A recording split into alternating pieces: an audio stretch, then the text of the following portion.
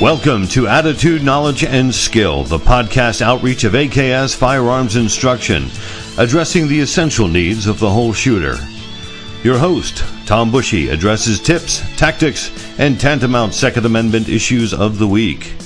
Class is now in session. Welcome everyone to the AKS podcast for the week of March 9th, 2020.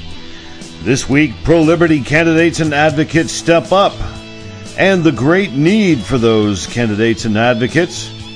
What to do when your gun goes click at the worst moment. Don't be white. And this week's story time. Getting started, we're starting off with a quote from Cesar Beccaria. Who is that? Well, let me tell you. Have you ever seen on countless bumper stickers on countless pickup trucks throughout the South and rural America? Certainly, we have plenty of them here in South Central Pennsylvania. If you outlaw guns, only outlaws will have guns. You see that all over the place. And, of course, the powers that be, the elites that are bent on gun control, they will look at that and they scoff, thinking, what stupid hillbilly logic is that? Well, I came across the writings of Cesar Beccaria, known as the father of modern criminal law and justice, and he wrote a document called On Crimes and Punishment that was published in 1764. Now, Cesar was very influential in the framers of our Constitution, John Adams and Thomas Jefferson, not the least of which, who had a hard time actually agreeing on many things, but they did agree on the Second Amendment, and they both admired Cesar quite a bit. Well, keeping in mind our opening quote for today, if you outlaw guns, only outlaws will have guns. Okay, keep that in mind, and listen to what the Italian Cesar Beccaria wrote back in 1764. I'm going to try to get through this without stumbling too much. It's written in Old English or Old Italian translated to Old English. The laws which forbid men to bear arms only disarm those who are neither inclined nor determined to commit crimes. Can it be supposed that those who have the courage to violate the most sacred laws of humanity and the most important in the civil code will respect the lesser and more arbitrary laws? These laws make the victim of attack worse off and improve the position of the assailant. They do not reduce the murder rate, but increase it, because the unarmed man can be attacked with more confidence than an armed man. Well, I read that, and it's just kind of funny how you can hear throughout, if you outlaw guns, only outlaws will have guns. The laws which forbid men to bear arms only disarm those who are neither inclined nor determined to commit crimes. Right there it is. And then he goes on to ask, can it be supposed that those who have the courage to violate the most sacred laws of humanity, like don't kill each other, and the most important in the civil code, will respect the lesser and more arbitrary laws? In other words, is someone who is bent on killing someone else, and doesn't care if there's a law against it or not, do you think that they're going to be concerned about obeying laws against having firearms? No. In a word, no. So these laws make us worse off, us as the potential victims, because the guy who doesn't care if there's gun laws or not knows that we're defenseless and makes us easy targets. So all that is tough to fit on a bumper sticker, so we in Redneck America have condensed it for y'all. Bless your heart. All right, well, of, by, and for the people. Remember that government that we were supposed to have, of, by, and for the people? Well, there was a really neat story coming out after the primaries in North Carolina recently. The primary for the North Carolina Lieutenant Governor, okay, the GOP primary, was won by a man named Mark Robinson. Do you remember Mark Robinson? I confess I didn't remember his name, but when I saw the video that has made him somewhat legendary, I remembered him very well. He was in a video that was getting passed around YouTube, Facebook, all over the place, where he was giving an impassioned speech to the Greensboro, North Carolina City Council on not instituting more gun control, and they were having a meeting about that in response to the shooting at the Marjory Stoneman Douglas High School down in Florida. He gave a great speech, and one of the signature lines that he came up with, not too fancy, he's not a fancy guy, but he says, "Who's going to protect the majority? I am the majority." I am the majority, simply meaning that he is a freedom-loving, law-abiding citizen. And he went out to point the illogic, Cesar Beccario would have been proud, he went on to point out the illogic of implementing gun laws to protect citizens from criminals using guns. I think we've already covered that in the Cesar Beccario quote, so we don't need to spell out how illogical that notion is. Well, this guy who came out of nowhere and just showed up at the city council meeting back in 2018 ran for lieutenant governor. He ran in a field of 8 Republicans going for that same position. One of them was I think he's a sitting, or at least a former U.S. senator, so he had lots of name recognition. Well, Mark Robinson won the primary by 30%. He won the primary by 30% of the vote. Now you think, if all 8 of those people got roughly the same amount of votes, if it was an 8-way tie, they would have each gotten 12.5% of the vote. But Mark Robinson won by 30% of the vote. That is a very decisive victory. Oftentimes when you see multiple candidates in state elections running at the same time, you usually end up with not a real clear majority, and then they have a runoff over the top 2. Well, not necessary in Mark Robinson's race. He will advance to the general election in November for lieutenant governor of the state of North Carolina. That is an awesome story.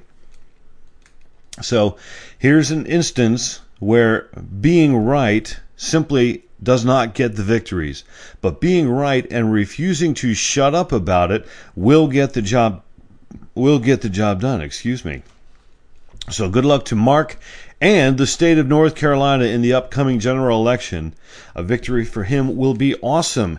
It will be awesome for North Carolina, and it will be awesome for the United States, because it will show we are still a freedom-loving people. Now, the government that we need to put down, there's just no shortage of stories as to their elitism and their thirst for power and control over the general citizenry. That's why I kind of headlined the story about Mark Robinson. The headline I wrote for that was "Of, By, and For," because he is showing what government of, by, and for the people is all about. He saw a situation, he didn't like it, he spoke up, and he ran, and he's advancing to be part of the government that is supposed to be of the people, for the people, and by the people. So that's great. But we have a few stories, and I just cherry-picked a few stories, like I always do, because there are so many stories of the government abusing its power and trying to take freedom away from the general citizenry, the people. So, this one is kind of the flip side of that. And here's my first example, and I'm already giving you an exception. Representative Thomas Massie, is a Republican in Kentucky, introduced House Resolution 5716. And he calls it the Second Amendment for Every Registrable Voter Act. It's a bit of a mouthful. He uses the acronym SAFER, which that's a little bit easier to say. But he is proposing that we reduce the minimum age that individuals need to purchase handguns from FFLs, from federal licensed dealers. And it's complicated. There are all kinds of age limits when it comes to firearms. How old you can be to own them, how old you can be to purchase them, how old you can be to purchase them privately. It's kind of silly and complicated. But Representative Massie wants to make it so that 18 years old is the minimum age That's reducing it from 21. That 18 years old will be the minimum age that a citizen needs in order to purchase a handgun from an FFL legally. Now, this is a little challenging, I must admit. Okay, the older I get, the younger 18-year-old seems. Not to mention how young 16-year-old seems to be for driving automobiles. You see some of these kids behind the wheels, and you think, good Lord, they should be driving baby buggies.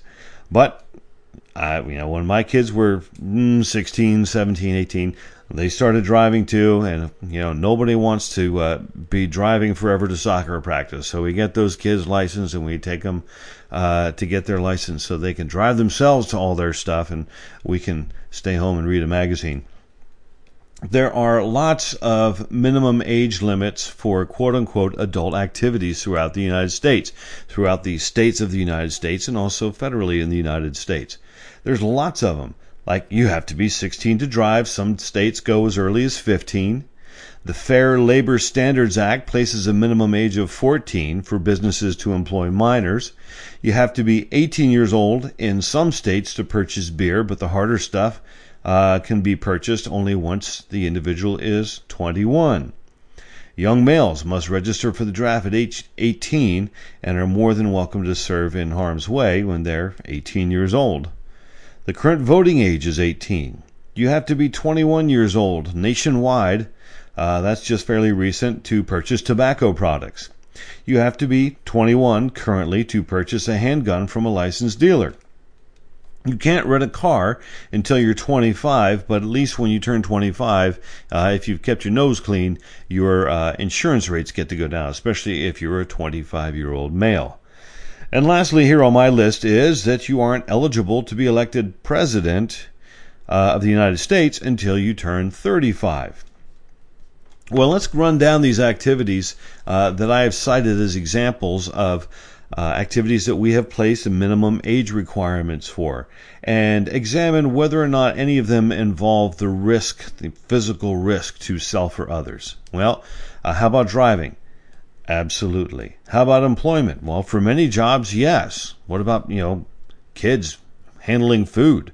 There's all kinds of things that an irresponsible or even malicious young teenager could do to make people very sick or even die. Consumption of alcohol. Yep, definite risk to self and others.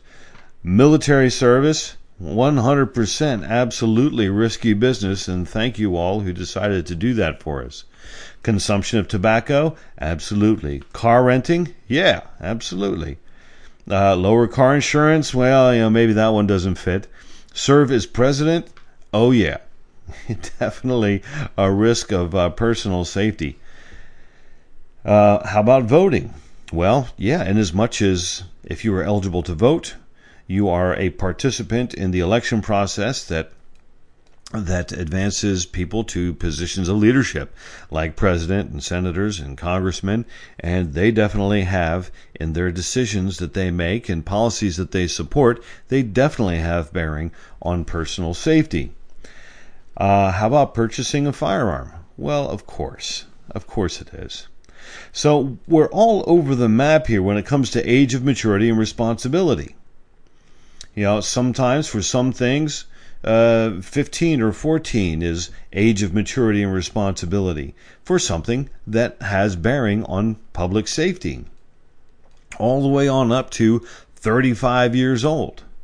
Well, we're all over the map there. When you put it that way, when I put it that way, because I think I've done a good job here, when I put it that way, it seems rather obvious that maturity and responsibility are not functions of chronology. It's not like you can map out at what birthday are you going to achieve a certain level of maturity or a certain level of responsibility. When I spell it out like that, doesn't it seem rather obvious? You can probably think, as I can, of lots of youngins who are very mature beyond what we would say beyond their years, right? And we can also think of older people, some very old people, that you just wonder, gee whiz, how have they stayed in the gene pool as long as they have, being as stupid and irresponsible and immature as they are? Let's be honest, we've all seen those people, and we know them. All right, well, aside from the age of president, which is spelled out in Article 2, Section 1 of the Constitution, and conscription for military service, Article 2, Section 8, none of these ages are constitutionally set. So, should the government change the minimum age to 18 for the purchase of handguns? Okay, so let's rephrase that question and say, should the government change the minimum age to 18 that someone, a citizen, a legal, voting, eligible to serve in the military citizen, can exercise their constitutional rights? Well, I still look at these young kids, and I still see kids that I teach, and it makes me a little uncomfortable, but I cannot get to any other answer than yes. The minimum age should be 18. I can't get past all these inconsistencies on who's responsible at what age with respect to what activity. Can't get past those inconsistencies. And I can't get past the nanny government thing, where the government has put themselves in charge of taking care of wiping our noses, wiping our butts, and making sure that we don't roll out of bed or drink or engage in any kind of dangerous activities according to them.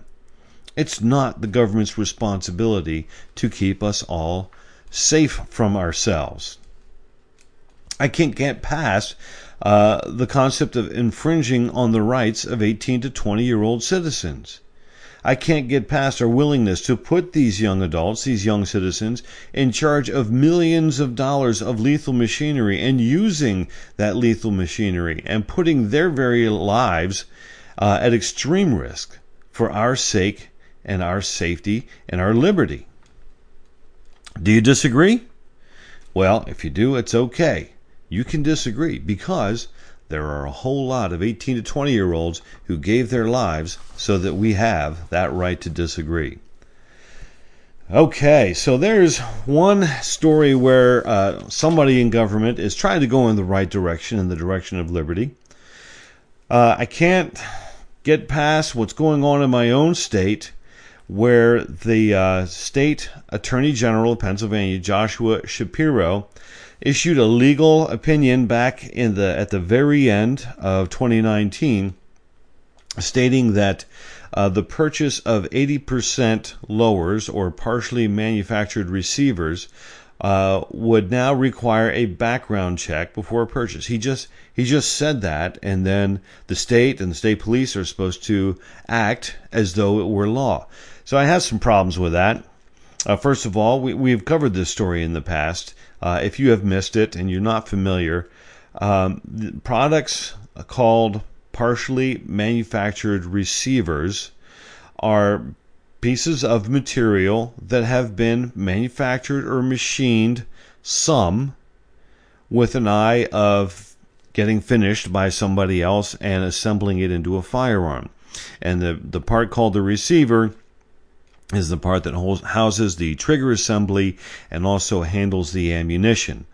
So that receiver, you have to get a background check if you buy one that's fully manufactured.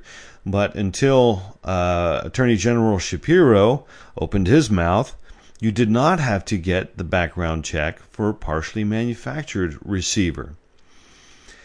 So on January 31st, the Commonwealth Court of Pennsylvania issued a preliminary injunction to prevent the Pennsylvania State Police from enforcing, this opinion.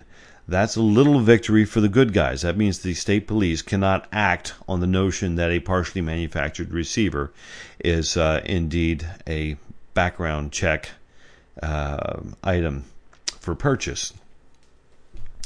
So the big thing, if the Attorney General had his way, would be that federal firearmed licensed dealers would be required to run a background check through the Pennsylvania Instant Check System if you were to attempt to buy from them a partially manufactured receiver.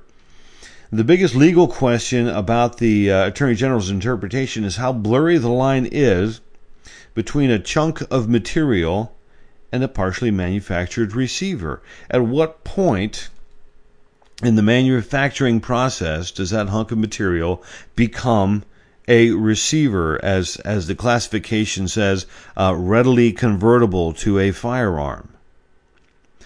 Well, there is no hard, fast line as to when it becomes a PMR. It's completely up to interpretation. So, conceivably, you could get a chunk of metal that's large enough to manufacture a receiver out of and need to get a background check. Imagine going to a metal supplier, plastic supplier, and wanting to buy a certain alloy, and then it's on the list. It's on the list as a material that is used in the manufacture of firearms. Well, just to get that hunk of material, it could easily get to the point where you have to go through a background check just to get that kind of material.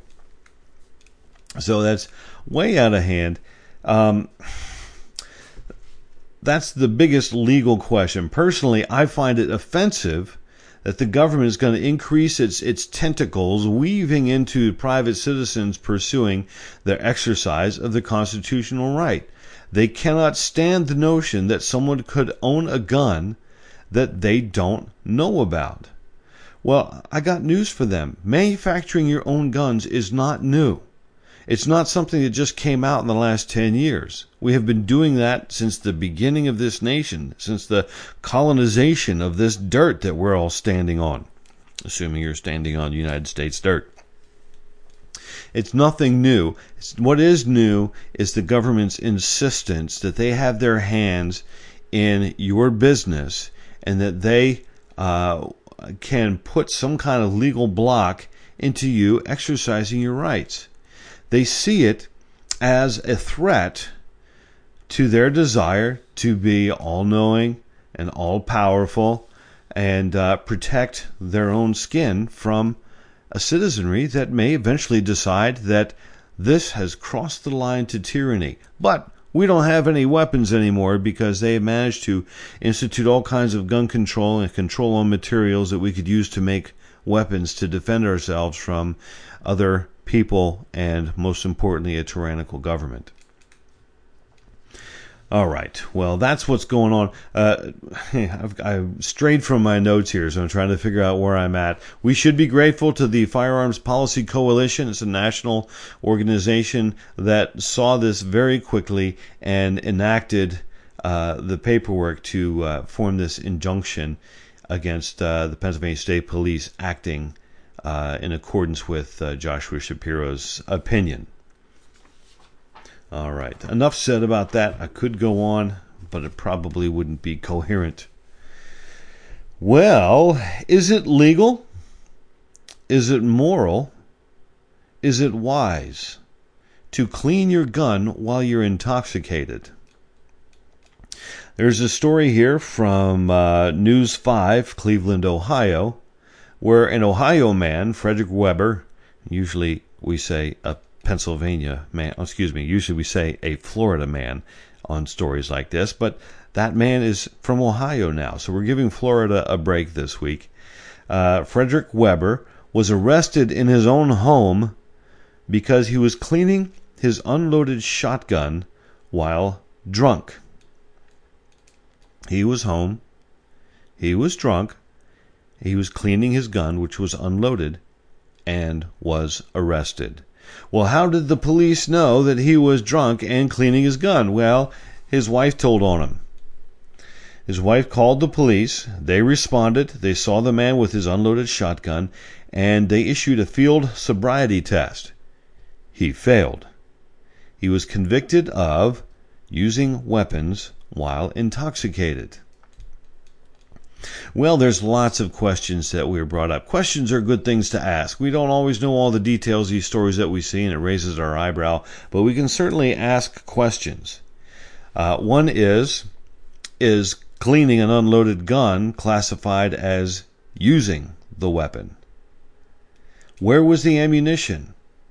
Was the ammunition in the room? We like to promote gun cleaning with no ammunition in the room. It certainly should be an empty gun. You don't want to clean your gun when it's still got one in the chamber. Some people, they're a little lax and they will empty the gun with their ammo, but they'll keep it on a counter or put it in a cabinet in the room where you're cleaning your gun.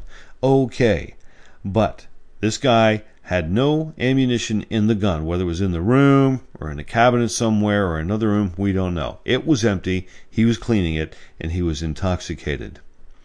Now, was Weber drunk when he started cleaning his gun?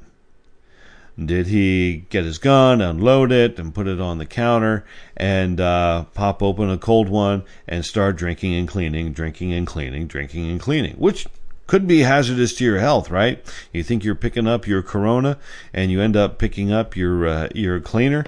You know, that could be pretty yucky and hazardous to your health. But was he drunk when he started? When was the gun unloaded? Did he have the loaded gun in his possession while he was intoxicated, unloaded it, and then began cleaning? Did he handle his loaded gun at any time while he was inebriated? What kind of relationship, we have to ask, do Mr. and Mrs. Weber have?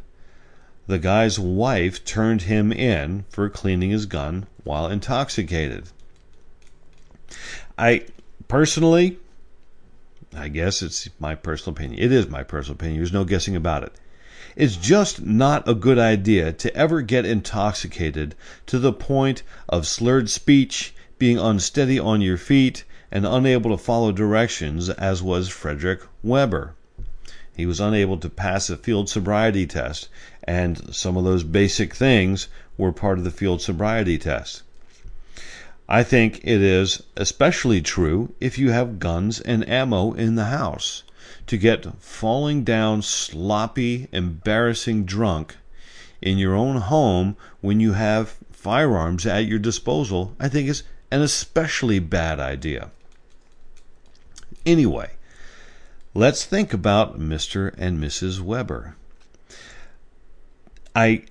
I think about red flag laws when I look at this story. Now, it's not a direct correlation to red flag laws, except someone who knew him turned him in. Now, with the red flag laws, very different.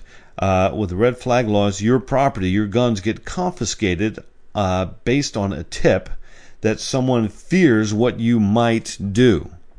It's absurd. It should never happen. Red flag laws are unconstitutional and should be absolutely done away with. But in this case, we did have law enforcement observing Frederick Weber with a gun while demonstrably intoxicated. So he was actually doing something that his wife turned him in for, and based on what he was doing, they charged him. Okay, so it's not a red flag law application. So, despite the foolishness of his actions, and without posing an actual threat to anyone, and being in the privacy of his own home, in my humble opinion, IMHO for you text speakers, charging him with a crime is out of bounds. If he had a gun and he was waving it around and being foolish with his wife, pointing it or making threats or things like that, different story. See, the defense lawyers in Weber's case have taken the case all the way to the Ohio Supreme Court. Their premise is that the unloaded gun does not constitute a viable firearm and that the law violates the U.S. and Ohio Constitution's right to bear arms. We'll see how that one goes out. I don't have a lot of sympathy for Mr. Weber, but on the basis of being able to do things in the privacy of your own home, I think I could join arms with Mr. Weber on that. Well, when it rains, it pours. Firearm malfunctions are never a welcome occurrence.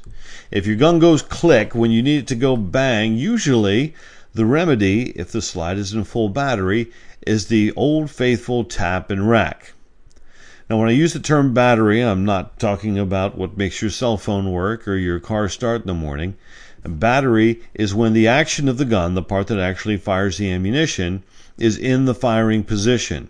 So if that action does not fully engage, you're failing to go into battery and the gun can't actually be fired. Okay? So a sharp tap on the bottom of the magazine ensures that the magazine is fully seated, and racking that slide ejects the offending round of ammunition and chambers the next one that will hopefully go bang when you resume firing. Now, malfunctions like this are least welcome during an actual engagement with an aggressor. Someone is charging you and you're trying to fire on them. Someone is firing on you and you're trying to return fire. When that firearm goes click and not bang, it's not good news. Now, if you're able to very quickly recognize that the firearm went click, tap and rack and get back on target, that's great. But there may be some scenarios where you only have use of one hand.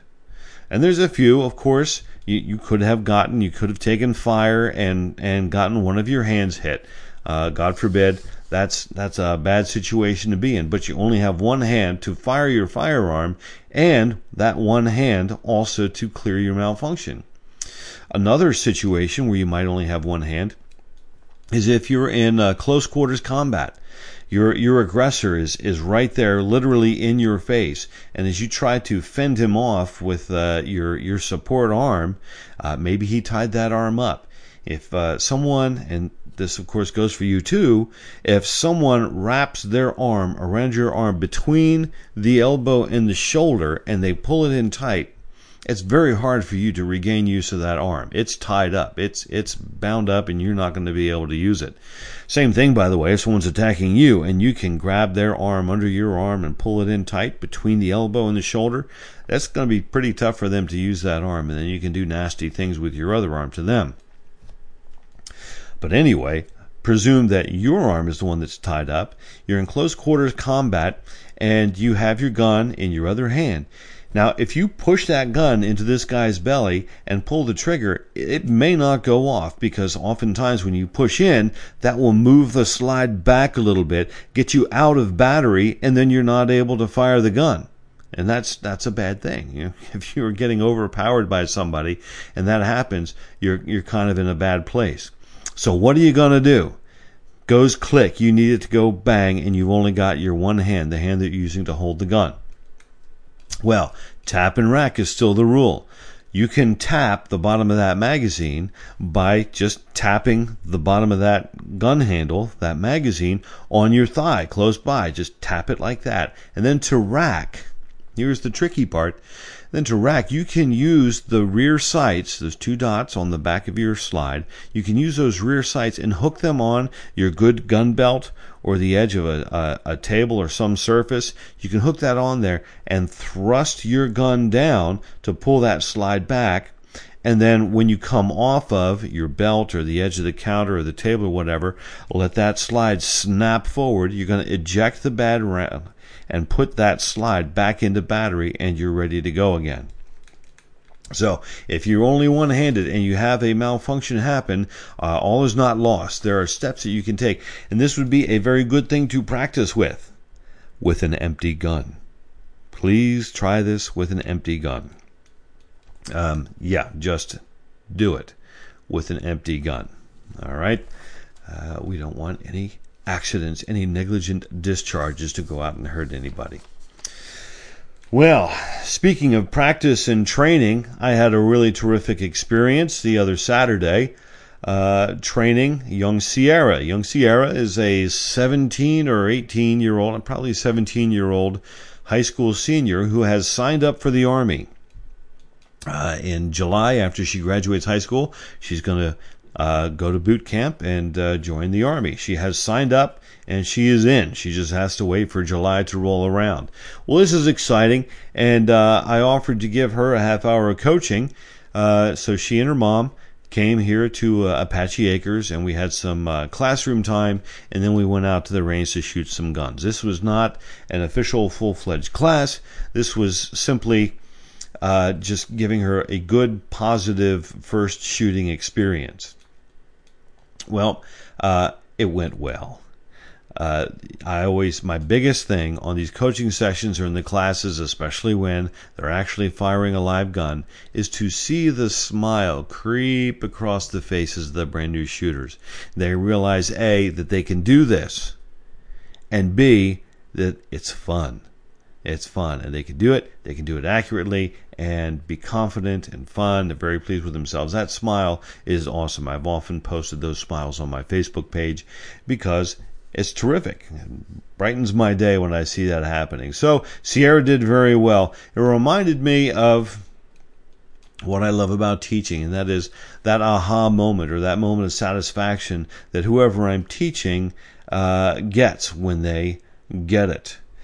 Now, I first learned that I liked teaching and may have had a knack for it back when I was in high school. I went to Votech school for small engine repair. I wanted to be a motorcycle mechanic. And my teacher was not much of a teacher. He was a guy that retired out of the field and just kind of presented the information, and you were supposed to get it.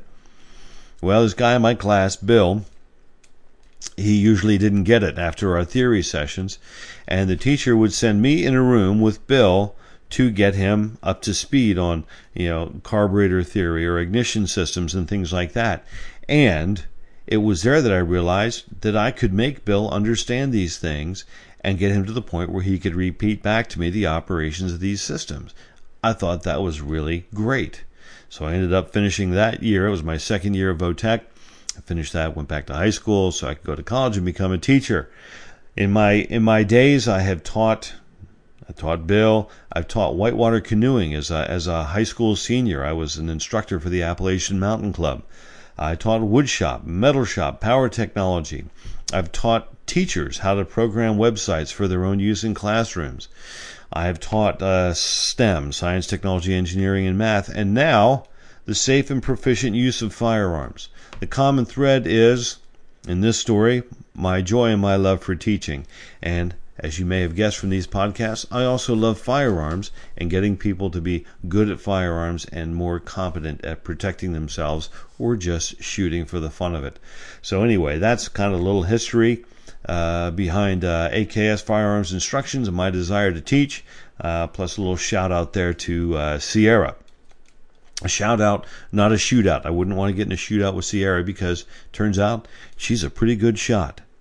So if you want to get it with firearms, do you feel like you haven't had a lot of training or it's been a long time, you're interested but you're not sure you want to just go to the range and start firing, send me an email, please. safeshooter@aksfi.com, and we can arrange for some education, some coaching, or some classes, and it'll be a good thing. And you'll be giving me that smile saying, I get it and I like it. Well, there was a rape and an attempted abduction from a rail trail in York County, Pennsylvania. It's just across the Susquehanna River from where I live. This happened at knife point. The assailant had a knife and attacked the victim, raped her, and attempted to make away with her. In the news article, which I found on MSN.com, in the news article, the victim said, and this is a quote, "I wasn't paying attention, and it could have been easily avoided, to be honest." So, as the story goes, she was on the rail trail, she had her earbuds in, and she was talking on the phone, and then this guy came out of quote-unquote nowhere with his knife and did his dirty deeds. Well, don't be defenseless. Take your lesson from this woman, her situation, and her admission. Don't be defenseless. Get trained, get ready, and get armed. But most importantly, don't give potential attackers the weapon of surprise. This bad guy was armed with a knife, but his most effective weapon was the element of surprise. She was a victim of cell phone absorption. That's my own term. Thank you very much. You may use it. Feel free. No royalties necessary. The first level of the color code of awareness, which is no stranger to you if you listen to this podcast or look at my Facebook posts, the color code of awareness level 1 is white. And white awareness is really no awareness at all.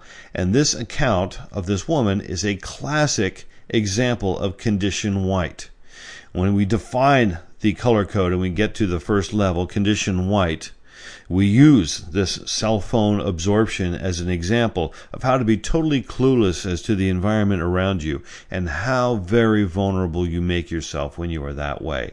And if you just look as you go around in your towns and your streets and you see people, there's a lot of cell phone absorption or people doing other things that makes them completely clueless as to what's going on. That makes them very vulnerable. These are all examples of condition white, and I'm begging you, please, don't be white. All right, fair warning. Fair warning in the morning, except it's the afternoon. Last month in Reno, Nevada, a 14-year-old boy was home alone minding his own business. 2 Utes broke into the home and beat up this boy. Did you catch the movie reference? My Cousin Vinny, Utes? Anyway, it's not important. Funny movie. If a lot of profanity in a movie doesn't bother you, you can watch that movie, and it is rather funny, despite the profanity. All right. Anyway, these 2 Utes broke into the home and beat up this boy, and after giving him a thorough beating, they proceeded to rob the house. As they left, they told the boy that they would be back later. Well, a day and a half later, they did return in the wee hours of the morning, and this time it was attended by an adult. There was an adult home, and he was armed, he or she. It does not in the story specify whether it was a he or she. The adult was home, and the adult was armed. When the young invaders were confronted by the adult, one of the invaders, one of the Utes, pulled out a gun. The adult, without hesitation, opened fire, incapacitated one, which means made a serious enough hit that the person could not continue doing anything, dropped him. And the other one was hit in the leg and was wounded. Later, the one with the wounded leg went to the hospital where he was then arrested. So these brain boys previously demonstrated their intent to do harm, announced their return to do the same thing, and then stepped it up by brandishing a lethal weapon. Not going to be a very long court case when they're prosecuting these boys. They're fortunate that they lived long enough to learn a lesson and will likely have some extended time to think it over. Age does not matter. Harm caused and further harm that would have been caused had they not been stopped is not lessened simply because these were Utes. Whether they were Utes or 30 years old, it doesn't matter. The threat was real. The crime was real. Being young and foolish is not an excuse. So when a lethal threat occurs, the lethal threat merits the use of deadly force in defense. And that's what happened here. Thank God no one died. At least according to the story, the one that was hit the most severely was incapacitated. Did not mention that the individual died. So take that to heart. Hey, if you're young and you're listening, don't fool around. Don't think that you are going to receive mercy and forgiveness just because you're young. Respect people's rights, their life, and their property. And if you are a protector or in a position to protect yourself, do not hesitate to respond with deadly force when you are met with a lethal threat. Well, folks, thanks for checking in, and I really hope you stop by next time for more tips, tactics, and tantamount Second Amendment issues. On behalf of me and Cesar Beccaria, arrivederci. This has been Attitude, Knowledge, and Skill, the podcast outreach of AKS Firearms Instruction. Find us on the net at aksfi.com and AKS Firearms Instruction on Facebook. Go to the show notes for links to streaming services that carry this podcast, and please consider subscribing. Thank you for listening. The right of the people to keep and bear arms shall not be infringed.